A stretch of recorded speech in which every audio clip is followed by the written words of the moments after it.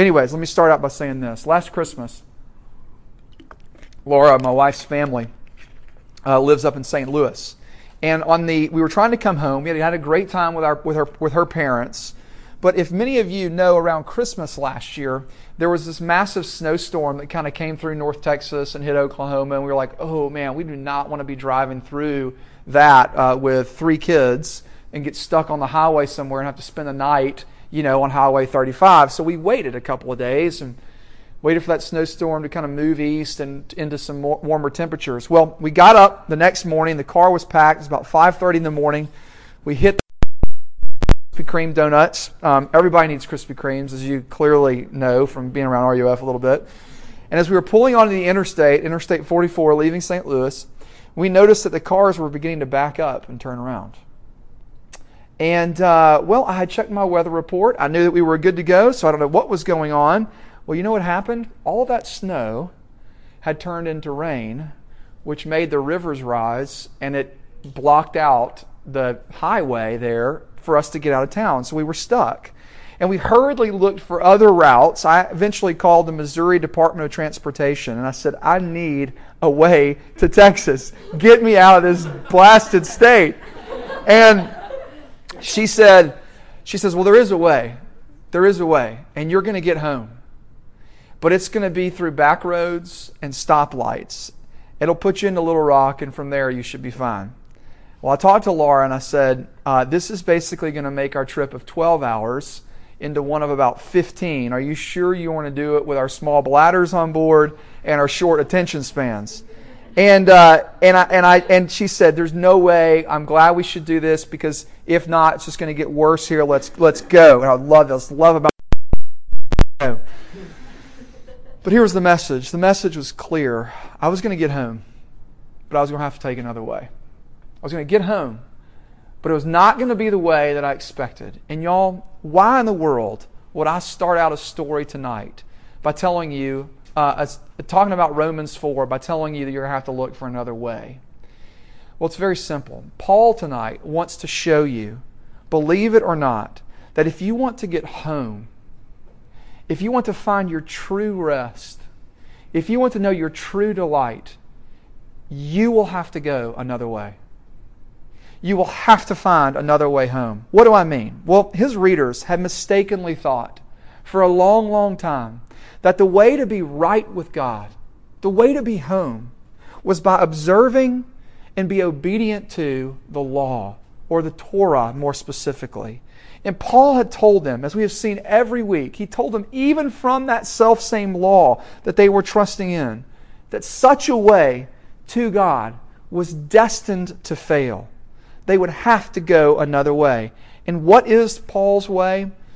Well, it is an old way. It's one testified to in the prophets and in the law, and the only way that anyone is ever saved. And it's what we'll look at tonight. It is the way of faith. You see, Paul tells us very simply that trusting in our own good works, our own good behavior, will only get us good dead. That's what he tells us. That's all it will ever get us. In other words, the default assumption of all of our hearts is that my good behavior is the thing that will get me home with God. And here the Scriptures stand as a reminder and as a picture saying there is another way. Why is this so important? A couple of reasons. One, if you ever have been someone that has tried to measure up for God, but know you can't. If you've ever been someone who is spiritually exhausted because you feel like you have to keep God pleased with you by your moral performance. If you're someone open to considering an utterly unique way to God that the world cannot give you, then Romans 4 is for you tonight. You see, Paul is going to tell us tonight, like he did last week, that there is a righteousness, a right standing that God gives to us. It is not earned, it is given. It is not achieved, rather, it is received. And put simply, the way that we get the righteousness that Paul says everyone must have to see God is by faith. Faith This is what we want to look at and consider tonight. So we're going to look at it underneath three headings. Faith's contrast, faith's object, and lastly, faith's promise. Faith's contrast, object, and promise. And by observing these three things, y'all, listen to me. You can get home. You can get home. Tonight, you can get home. Let's take a look at faith's contrast. This idea here that we see in these first 5 verses. The first thing that Paul tells us is that faith is contrasted with something. Specifically, he tells us that it's contrasted with works. It's contrasted with works. How does he do it? Well, he goes back and looks at an Old Testament hero, this father of the Jewish faith, this man known as Abram turned Abraham. You see, back in the Old Testament, in Genesis 12 to 17, God came to Abraham and promised Abraham that He would use him and his family to be the family that God would bring about the redemption of all peoples on the face of the earth. But now, as we learned in freshman Bible study yesterday, if you were there, Abraham is about 99 years old. And his wife Sarai, who would become known as Sarah, is knocking on 90 years old. And God comes to them and says, you're going to have a child. Sarah laughs at God because she's like, I don't know if you know about a little thing about human physiology here, God, but I'm 90 years old. I'm not exactly of childbearing years. And my hubby here, as he's, in disbelief as well, he's 99 years old.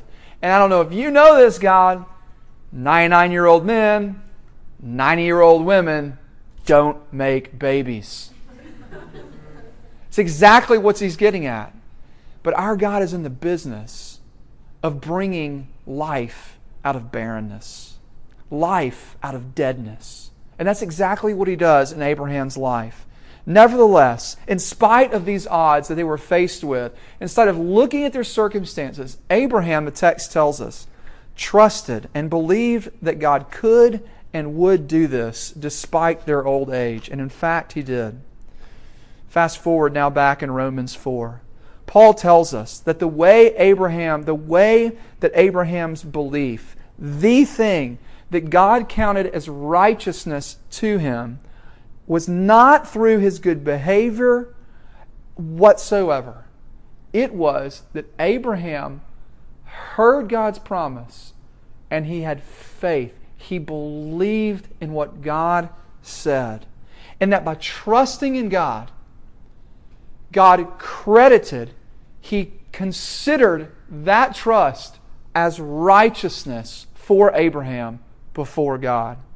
Y'all, this is so important because Paul is saying that from the beginning, always and only, has relationship with God been accessed not through works, but through faith. This is the contrast that he wants you to see. Now listen, I think it would be really easy to sort of pull up the reins and to stop there, but we need to go deeper because I want you to see how important faith is. If it is the access point for receiving all that God has done for us, we really need to understand what it's about, especially in a culture that is so confused about what faith, especially saving faith, is all about. Y'all, I hate to be so crass about it, but if Christ and all His blessings are seen as like a milkshake, all the goodness, right? I don't know what your favorite milkshake is. Mine's chocolate banana with a little bit of malt in it, okay? If that is Christ, faith is the straw that we access the goodness by. Does that make sense? It's the way that we get in to all that Christ has done for us. We need to be able to see that without faith, it is impossible to access all that Christ has done for us. So what is faith? What is it? Well, in one sense, it's quite simple. Faith is trust. It's simply trusting. But yet, in another sense, it's very hard to describe. You see, faith is more than intellectual assent. It's more than saying that I believe that 2 + 2 = 4. It involves this will component too, this deep heart commitment. John Stott was a writer, and he once said that faith is a reasoning trust. This is true because faith is always thoughtful and thinks out the thing in which it trusts. And lastly, because saving faith is opposed to earning, it can be characterized as something that receives, something that rests. It's like open hands receiving. This is where I wanted to show you the picture of our baby Iris. She's pictured there with her shirt off, food is all around her face. She's there with her sippy cup. This image is in your mind now. 3 times a day, she demonstrates to us what faith is all about. She knows that Mama and Dada will absolutely give her what she needs, her food. She can't get her own crackers. She cannot make her own PB&Js or pour her own milk in her sippy cup. But every night, she receives. She comes open-handed. She faiths, in the old sense of the word, in us that we will give her what she needs. And in much the same way, this is exactly what Abraham did. He trusted that God would do what He said He would do. Now, I want to say a few things about what faith is not. What faith is not, because it's very important. I want you to see that our culture has other ideas about what faith is that have nothing to do whatsoever with what the Bible is talking about when it talks about faith. First, the Bible never teaches the idea of blind faith. Has anybody ever heard that phrase? Blind faith? It's just like a leap in the dark. And that's what Christianity is all about. In other words, it's sort of like this. Check your brain at the door and become a Christian. Be an idiot. Don't reason out the implications of Christianity and become a Christian. That's the dumbest thing I've ever heard in my life. It's certainly not Christianity. No, Christianity is a thinking faith. Almost like it's this idea that like if you're a Christian, you have to be an idiot. And the point is that's not the case at all. Look, I know some of you guys are studying the hard sciences, and this is very much a part of the debate that like science and faith are in opposition with one another. And I want to tell you, someone who has their BS in biology, that that's not the case at all. Okay? And in fact, some of the greatest scientists, the greatest minds, let me just run down a list. If you've ever heard the name Newton, Sir Isaac Newton, if you've ever heard the name Johannes Kepler, Kepler's law, if you've ever heard of a man named Michael Faraday, he made major advances in the fields of electromagnetism. If you've ever heard of Boyle's law, these were folks that were all Christians. And they pursued their faith, their science, because they believed that there was a God who made an ordered world that was observable, and that because it was observable, they went into the science to try to know more about that field. Science and faith, opposition, is not the only model out there. First, that's the first one. Secondly, I want you to see this, that many of you will focus your time, y'all, in college, in your faith, on silly, unsubstantial, and unhelpful things. And I just want to say this, do you have avenues where you can feed on deep spiritual meat?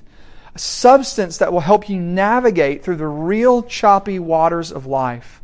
Do you have a church, for example, that is helping you in this way? If not, I urge you to go to one. Please. Listen to what C.S. Lewis says. He says this about Christianity. Christianity, if false, is of no importance. Let me say that again. Christianity, if false, is of no importance. And if true, is of infinite importance. The only thing that it cannot be is moderately important. Here's the deal. Either a dead man walked out of a grave or he didn't. And if he did, the only response is for you to bow down to him and worship him, because nobody's ever else has done that. And if he didn't, let's go home. Let's shut the whole operation down and call it a day, because we're frauds. Either this really happened or it didn't. Do you have a place for you to explore that? Or are you worried about trivial things? Because it's the resurrection, a dead man walking out of a grave, that will give ballast and depth to your faith that you will need for the hard seasons of life. Does that make sense? The last thing I want to say is this, thirdly, that faith does not mean the absence of doubt or uncertainty. Say that again. Faith, biblical faith, does not mean the absence of all doubt or uncertainty. I know I'm taking a lot on this first point, but we have to drive it home. Do you all know in Matthew chapter 28, Jesus has died, He's rose again from the grave, and He's about to ascend to His Father. He's standing on the mountain there, about to ascend. In Matthew chapter 28, verse 16 tells us this. You can write it down and read it later. Now the 11 disciples went to Galilee, to the mountain to which Jesus had directed them. Listen to verse 17. And when they, the disciples, that is, those who were with Him, those that knew Him, those that saw Him die, those that are now seeing Him walking out of the grave, He is standing right before Him. It says this, when they saw Him, they worshipped Him. But, the Bible says this, some doubted. I don't know about you, but if you saw a dead man walk out of a grave standing in front of you, would you doubt? I don't know what I would do. But I'm comforted by the fact that there are disciples who see the risen Jesus right in front of them, and they're still wrestling with the implications of that. Well, I want to tell you this. Do you know that Jesus is tender with your doubts? He knows how to nourish that. He knows how to feed that. He knows how to grow belief in you. That this is one of the implications of what our Savior does for us, is that He meets us where we're at. Now listen, I just want to say this, and I'm going to move on. If you're someone who wrestles with doubt and struggles with it, I just want to say join the club. I would love to buy you a cup of coffee and talk about whatever questions that you have. And if you have friends that you would like to do that with, let's all, the three of us, the four of us, go out and talk about some of these things. Because I think it is vital right now, in this season of your life, that you begin to find answers to not trite questions, but to deep questions that really matter. That is why I'm paid millions of dollars a year, to come to the TCU and to help you think through these questions. Make good use of me. Make good use of your interns as well. We're moving on. Not only faith's contrast, secondly, faith's object, perhaps the most important.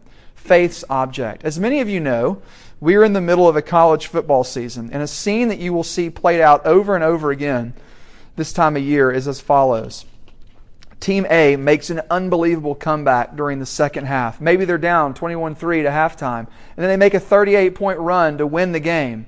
And then the announcer catches a star player after the game, and having asked them, how do they do it? The player responds something like this. You know, we just had, what? Faith that we would win. Right? Interesting. Because isn't he saying that the thing that secured their victory was this internal sense of believing in yourself? And Paul wants to show you that this is not what biblical faith is at all. That's what it is, not at all. You'll notice several times in verse 3, 20, 21, and 24, the thing or the object in which Abraham believes. Put simply, unlike our athlete who looks to his internal sense of his own self-confidence, Abraham looks outside of himself to God. And this is the key ingredient of what saving faith really is. Faith always has two parts. Both a subjective, personal, internal sense and an objective, outside of us part. They are related but separate. And for Abraham, the key was that he looked beyond himself, despite how he was feeling at any given moment, to God who was and what God was like. And this was what was so important, that Abraham believed God, the text tells us, not in himself. And his faith was in the right object, despite his personal feelings about what God could do with a 99-year-old body and a 90-year-old body. Let me give you my favorite illustration. If you've caught coffee with me or had lunch with me through the years, I share this with you. It is my absolute favorite because I think it just nails on the head this point about the object of our faith. Imagine three men in the cold wilderness. They're camping, and suddenly they find a bear chasing them. They take off to keep their lives, and they come to this river, the bear hot on their heels. The river is frozen through, though. The first man looks at the river, examining that, and says, no way. There's no way that this is frozen through. It won't hold us. The second man says, I really don't know if it'll hold us or not, but it's our only way across. The third guy says this, I'm from these parts. It's in early December. It is frozen through and will definitely hold us. Well, despite their varying degrees of certainty in the ice, all three men scurry across the ice to safety. Now I want to ask you, which of those three men were saved? And the answer is all of them. Why? Because what saved them was not the confidence that they had in the ice, but the ice itself. Do you see the difference? You see the difference? Because what saved them was not their own sense of the strength of the ice, but the ice itself. And this is the point that Paul is making. The critical ingredient of saving faith is what you trust in. Listen to what the old theologian B.B. Warfield said. He says this, the saving power of faith resides not in itself, but in the Almighty Savior on whom it rests. It is not, strictly speaking, listen to this, even faith in Christ that saves, but that Christ saves through faith. You hear that? It's not even, strictly speaking, faith in Christ that saves, but that Christ saves through faith. Y'all, I don't know if anything more can set your heart free tonight than this right here. You see why? Because many of us are putting our faith in our own sense of faith, and it is killing us. This flies right in the face of a believe in yourself mentality. The Bible over and over again is saying this, never stop, quit believing in yourself. You'll end up miserable. You'll end up feeling like a failure because you need something more sure than your own feelings and good behavior. Because here's why. What happens when that goes? So does your confidence.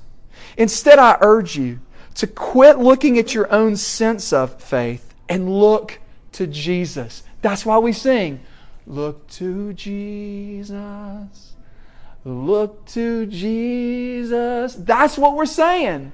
Look to Jesus. Because why? Listen, a weak faith in the right object is 100. Better than a strong faith in the wrong object. Y'all see what I'm saying? It's always, this is what Jesus Himself says, a mustard seed size faith. That's all that's required because Jesus is tender with our faith. He knows how to grow it as we walk with Him. You see what I'm saying? Listen to this. I'm telling you, that Christianity is not about having some faith in some vague sense, nor is it about putting faith in yourself. Many of us put faith in our own faith, and when we do, we're always going from spiritual activity to try to trump up and to try to drum up our feelings so that we can know that God loves us.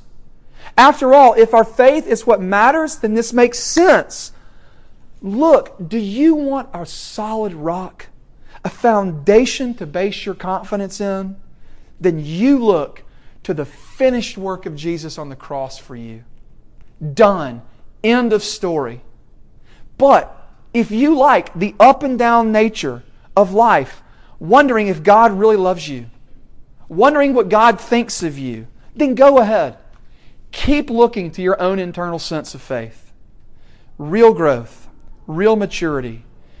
And this begins to sound like this. Y'all, I beg you to put this on your tongue and on your lips.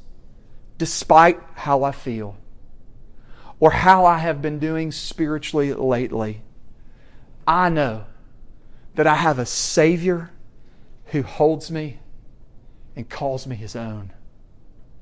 And when you begin to get that deep down in your bones, your life begins to be changed. I'm telling you, it's life-giving. It's powerful because you quit looking at your dadgum self and you start looking to Jesus.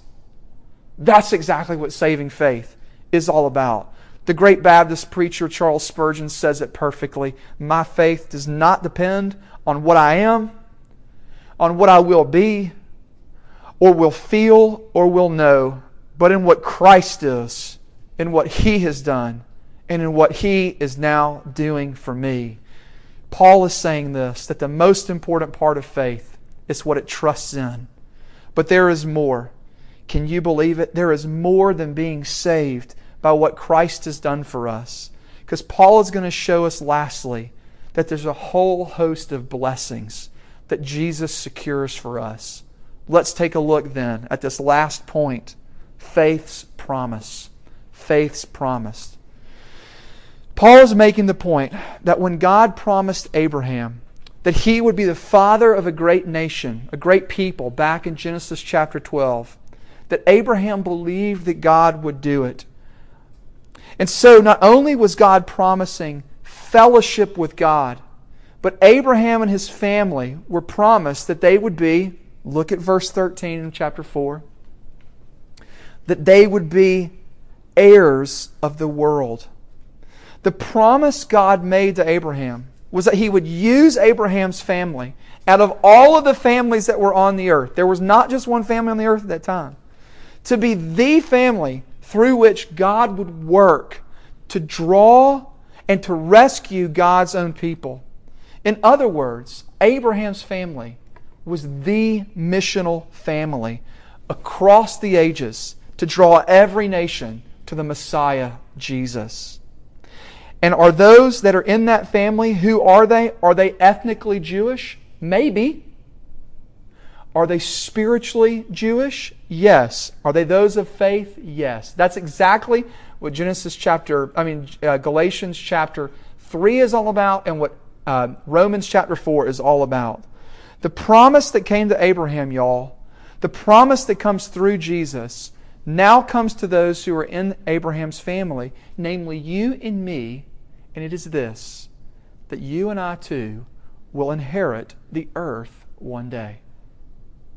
That's part of the promise that God extends to us. We not only get fellowship with God, but that we will inherit this earth. Now, I know this might sound mind-boggling, but it's one of the things that makes Christianity so utterly unique. You see, many of us think that the Christian story ends like this, that we die, that we exist as disembodied in this disembodied state, that we're sort of like souls floating in the clouds somewhere, that everyone looks like these genderless cherub babies playing hearts. We've sprouted wings. And it really kind of sounds quite boring, if you ask me. I look at that and I go, yeah, big deal. What's the point? I mean, that sounds lame. But instead, y'all, I want you to know that the Bible teaches you that the promise is that for those who are in Christ, that Abraham's true family will inherit the earth utterly remade. Utterly remade. We'll have restored bodies and live in a restored new heavens and new earth. All will be as it should be, every tear wiped away, feasting in the house of Zion, no more pain, no more sorrow, ever. A pastor friend of mine, Darwin Jordan, tells it like this. If you've ever been to the Grand Canyon, or if you've ever stood atop of a 14,000-foot mountain and looked around you, if you've ever been to the MoMA in New York City and seen some of the best works of human culture, if you've ever watched Simone Biles do a gymnastics routine, or watched LeBron James playing basketball, if you've ever seen women rescued from sex slavery, or if you've ever watched reconciliation really happen, and if you've ever had a smidgen of Christ's love for you in your heart, if you've ever seen or experienced any of these in this present life, then you have seen and you have experienced the world in a wheelchair. You've seen it handicapped. You've only heard it in audio. And it is like, this is in a wheelchair. And if this is what it's like, if this is what it's like in its wheelchair, what is it going to be like when God says to the entirety of creation, the time, it's here, and all of Eve's daughters have been redeemed by the better Abraham, Jesus, who was faithful to the end. Rise, new creation, run, and leave the wheelchair behind. That is the earth, that is the world that you inherit. It's utterly staggering. I guarantee you, your view of the way that the story ends doesn't look like that. Not if you've grown up in the church in America. Because nobody talks like this. We've lost it. And it's exactly what the Scripture teaches us. We need a recovery of a physical and embodied new creation.